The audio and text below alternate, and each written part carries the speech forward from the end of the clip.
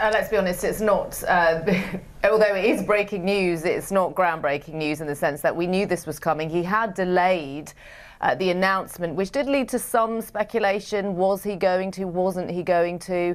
He did say earlier in the month that it was his intention to run, and his wife, the First Lady Jill Biden, said back in February that when she was asked if he'd run again, was there a question of that happening? She said there was no question and it was just about a formality.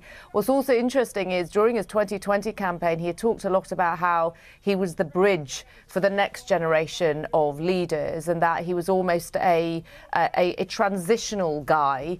But it's clear from that video and that 3-minute video, a very highly produced video, that he still wants to run again. And it is very likely that the person he'll be facing is Donald Trump, by far the front runner for the Republican presidential nomination, setting America up for a rematch of 2020.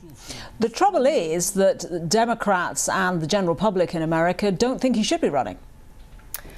So this is the thing. There are lots of polls in recent months which have consistently showed that Americans don't want him or Donald Trump to run again.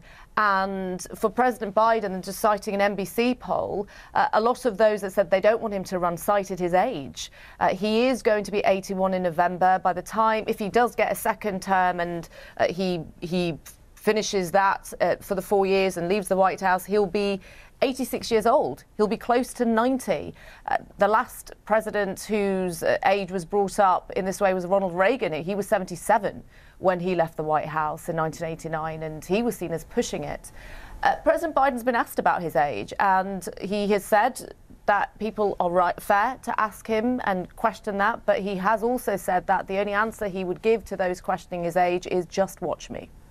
And he sort of says we've got to finish the job. What job is he talking about? This is something that it's a repeated mantra from his State of the Union address earlier this year. The fact is that President Biden can now say to the American people, look at what I've achieved, his legislative accomplishments.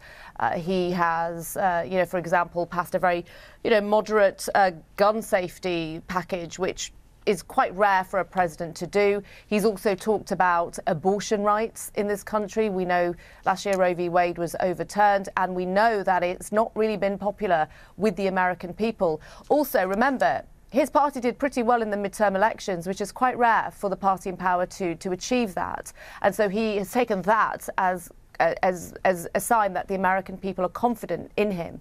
But what was interesting in that video is that he did very much make a direct attack on MAGA extremists. These are members of the Republican Party who are seen as very to the far right of it. He used clips from January the 6th, Capitol riots, to make his point. But he himself, over the last 2 years, hasn't done much to heal political divisions. What he has done, as I mentioned, he's achieved big legislative wins. He's also built this really solid alliance against Russia following its invasion of Ukraine. And these are the things he can point at and say to the Americans, we can finish the job. If, as indeed you suggest is the case, he ends up running against Donald Trump, is he a good match? Would he offer Democrats, is there a case for saying that he would offer Democrats the best chance of winning? Well, there's been no pressure on him to really announce his rerun any earlier. So, we mentioned before that it's not really a surprise that he's running.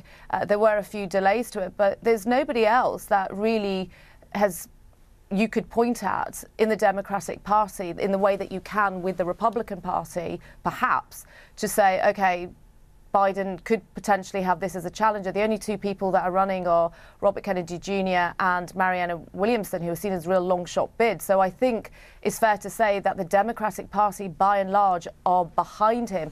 There have been those behind the scenes who have questioned his physical ability, his mental ability, given his age. But as far as the Democratic Party are concerned, it would appear that they very much believe he is their guy, and that also the Vice President, Kamala Harris, who herself suffers from low approval ratings, is still seen as the ideal running mate for him. So I think I think the fact that he's announced his bid and I think shows that the Democratic Party is very much behind him. And there's a very real practical consideration here, and that is that the campaign trail, I mean, we're talking about an election that is not happening to the back end of next year, is very punishing, isn't it?